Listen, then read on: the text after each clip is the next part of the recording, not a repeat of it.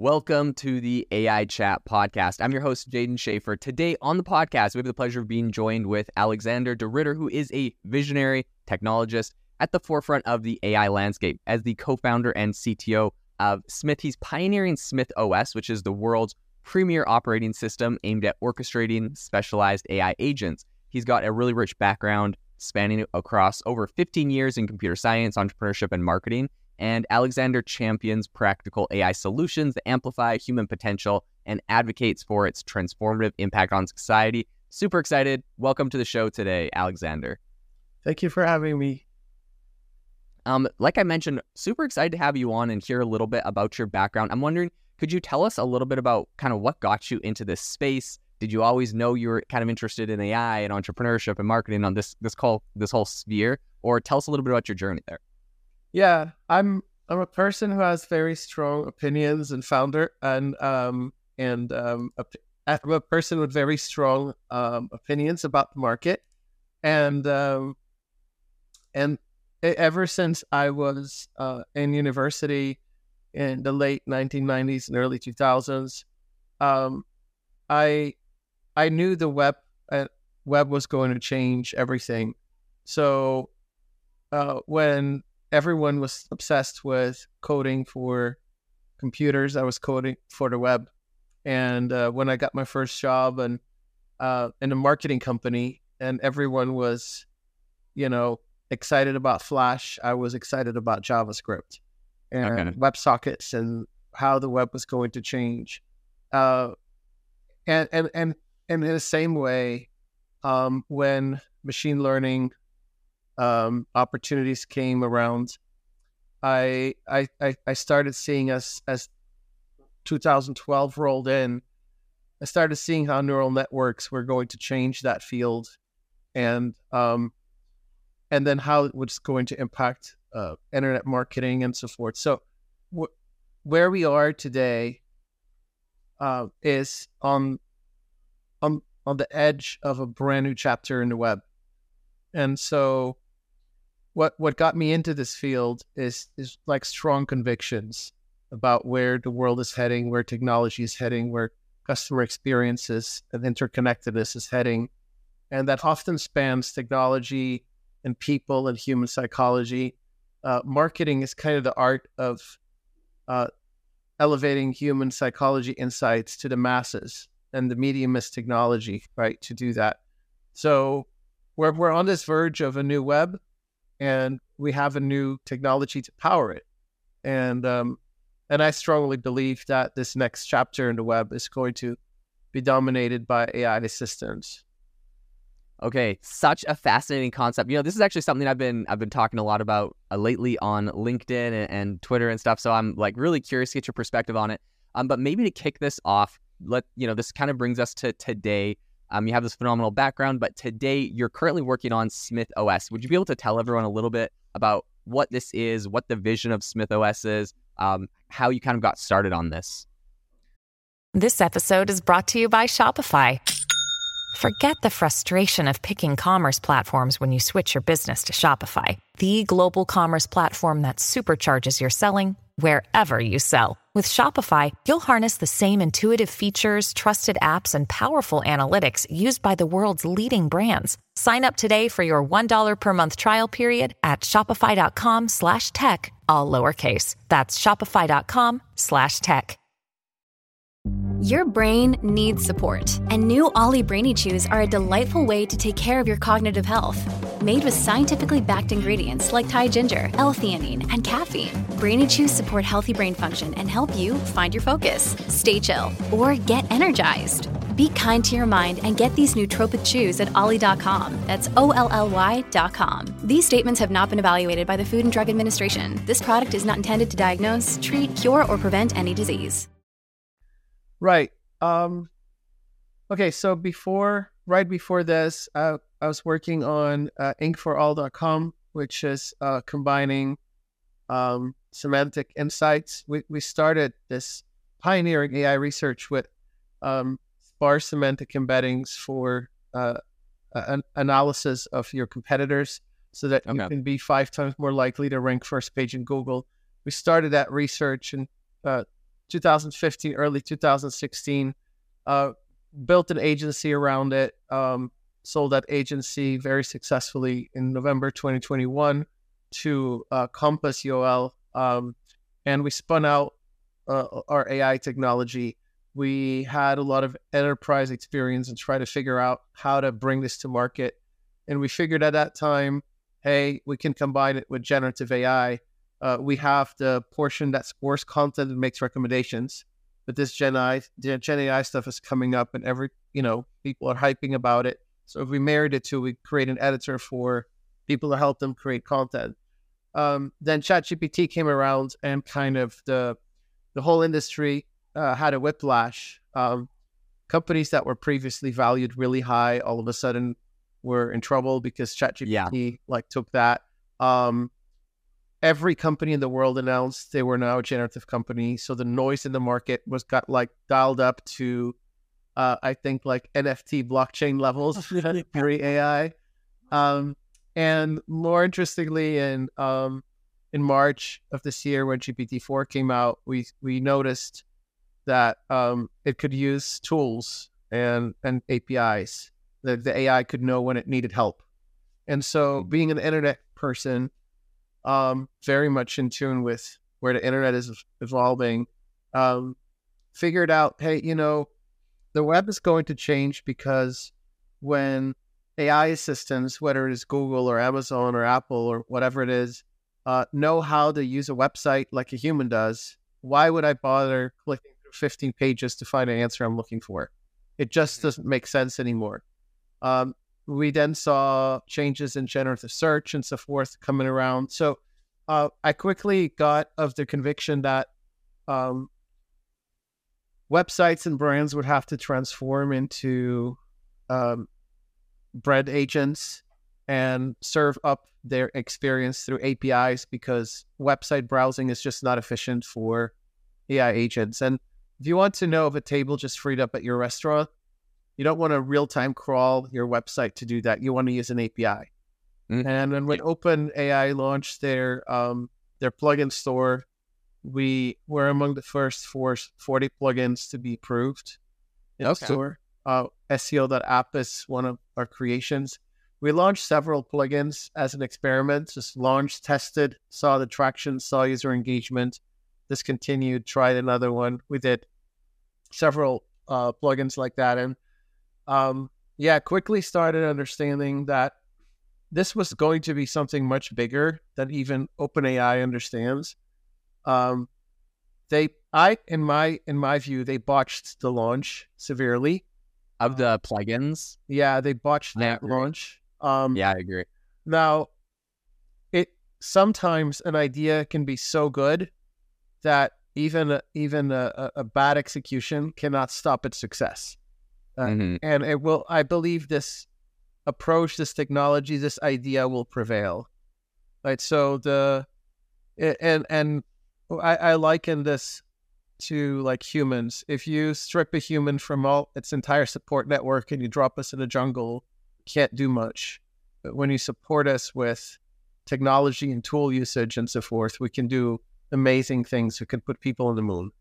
And it doesn't take much. I mean, invention of fire, the wheel, all of a sudden you have civilization, the printing press, all of a sudden you're a multi-planetary civilization, as Elon would put it, right? So that the ability of artificial intelligence to know when it needs help and reach out for help to others or tools or APIs or plugins, whatever it is what makes the web executable. So we're right where we were 20 years ago when Web 2 came around.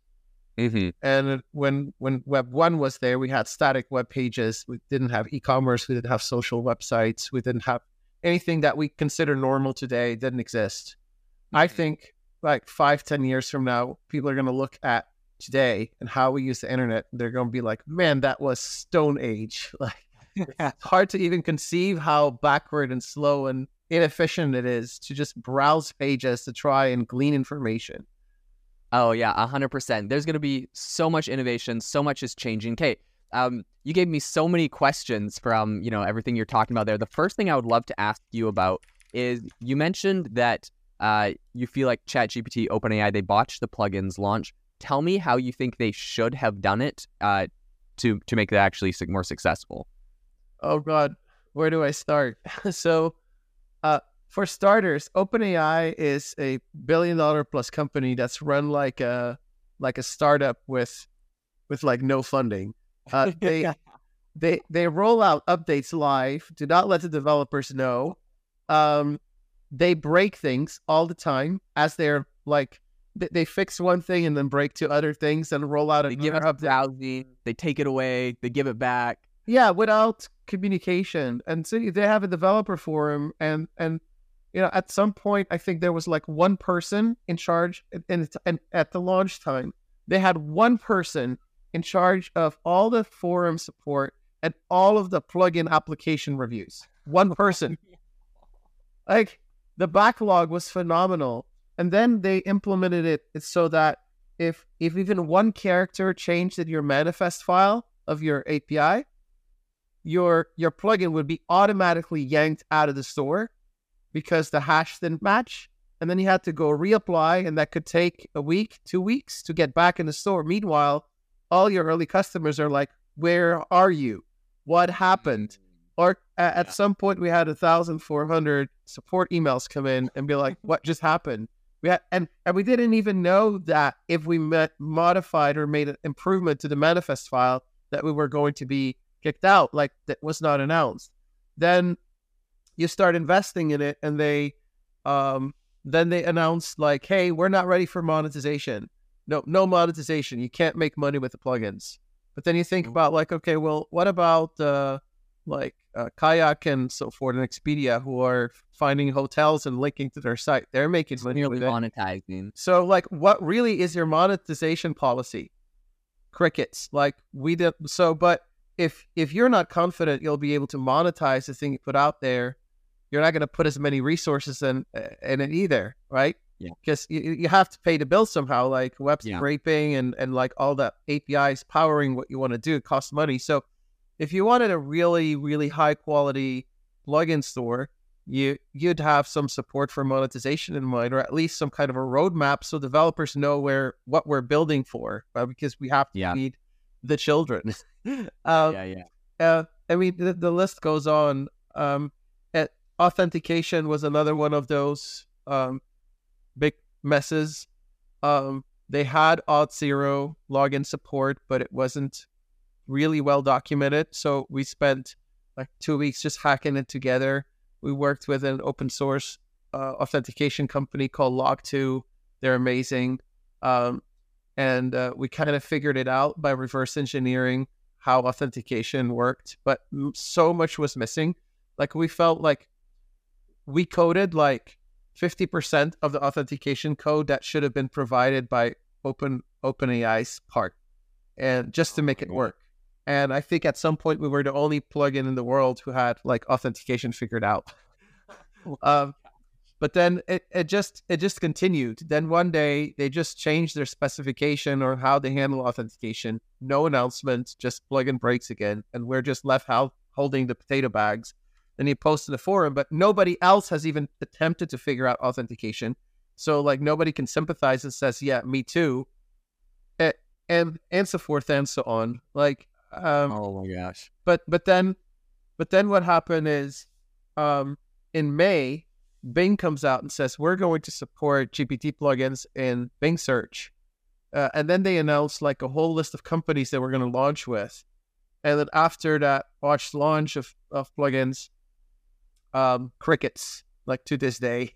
That announcement, go look it up on their site. All these companies that supposedly work. Yeah, I literally didn't know about that announcement. So yeah, like they haven't like updated anyone about it because they're probably like rethinking like how do we go to market without a repeat of what OpenAI has done. And then one last thing, Google had its Google I/O conference for developers around that time too, and then they call them skills. Like very careful not to call them plugins because it's not plugins, it's Google. Then they also announced skills. Like to this day, crickets on that topic. Although we do have an indication in the last 2 weeks that Google is moving that direction when they added a thing called extensions to Google Bard. And their extensions are Gmail and YouTube, but they're extensions, and they have a Chrome extension store. And since then, they also announced that Bard will be part of the Android Assistant, like the Google Assistant. Bard for AI Assistant. Yeah. So they have extensions for that, and the AI Assistant takes the more and more role of the browser, kind of the ecosystem of web marketing. Then it stands to follow that just like they have a Chrome store, they'll have a Bard extension store. Okay. Yeah, so a ton of things they botch. And from the user side, this is my biggest pet peeve with that whole thing, and I would love to hear your thoughts on it. But the thing that kind of bothers me with it is when I go, like, first off, you got to go download all your plugins. It's like, okay, whatever. It'd be cool if they all work. The thing that I hate is that I have to go and, like, check the plugin I want to use and then go use it. I would love it if I just go to ChatGPT. I have 10 plugins downloaded. I ask you for, like, a trip. You're just going to go get, like, give me the information on the trip. Or like I have your SEO plugin. I just say like, hey, give me the SEO keywords for X, Y, and Z topic. I don't want to have to go and remember to go check mark my thing. And I just absolutely. Right? But when technologies like that come out, you see the limitations and you understand why they made the compromise, and you accept that because in your mind's eye you see it's inevitable where this is going to go next. And so immediately in my mind I saw this is a search engine where every website offers their own plugin, and the search engine determines which plugin can best answer or solve that problem or that skill. And so instead of like one website that owns the entire ecosystem, instead we talk about the universe of intelligence where every SaaS company becomes singularly good at one thing, builds authority, trust, and experience up for that one thing. And it's the search engine's job to index that universe of intelligence so that you don't have to go and say, oh, and use that plugin to solve it. In other words, if I would go to Google, I should be able to say, I have so-and-so problem. Then Google should say, well, it looks like you want to do so-and-so. So let me go and talk to this one for text, this one for images, this one for, I don't know, turning it into a video, this one to go and post it. And within that, you have sites that you call trusted, which is similar to your plugin store checked boxes, things that where maybe you have credentials with them. And then you have the ones that are not trusted yet, but can be exploratory. And so a whole new content economy can come to life. The very content economy that Google depends on for its life, but is currently destroying in wholesale. And it's like some people should be fired, in my opinion, at Google. Because like what you do is you eat the hand that feeds you. That hand will stop feeding you. And so content creators are feeding Google. Therefore, Google can make money with its search engine from ads.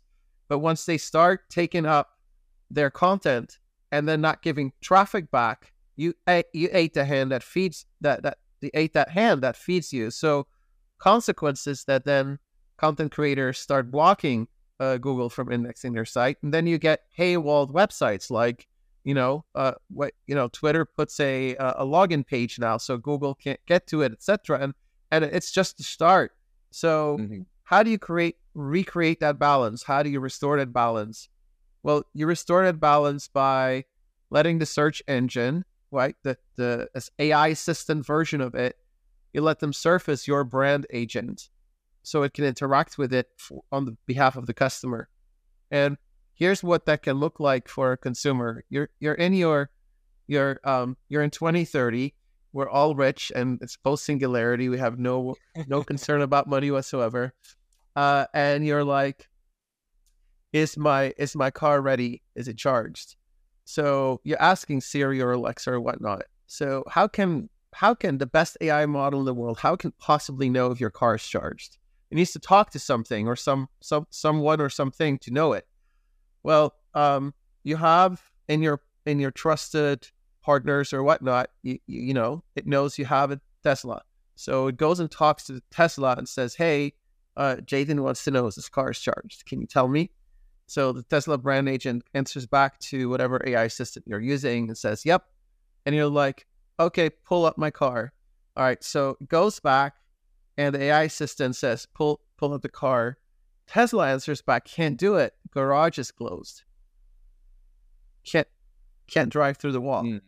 So now the AI assistant needs to do problem solving, right? So Google does problem solving. What does it do? Well, it says, oh, you have a Chamberlain garage door opener. Let me talk to that brand agent. It opens the garage. Then it says, now I can go back to Tesla and ask it to finish the job. It finishes the job. You're still in your sofa. You're not aware of all this back and forth work that went behind the scenes. And it says, your car's ready. Okay, that's perfect. That's the kind of experience that we're all going to get used to in the future, where AI is actually going to be like problem solving for us. And the way it's going to happen, it's not going to be one SaaS with 10,000 features. It's going to be a universe, an entire internet of capabilities, each website being trustworthy and recognized for one specific task, call it like atomic SaaS. And then AI systems that are going to be there both at work and in our personal lives that are going to orchestrate that universe of intelligence. Yeah, something I would love to ask you your perspective on. In order for this future to be a reality, does that essentially mean like every device in your home has to be like an IoT device?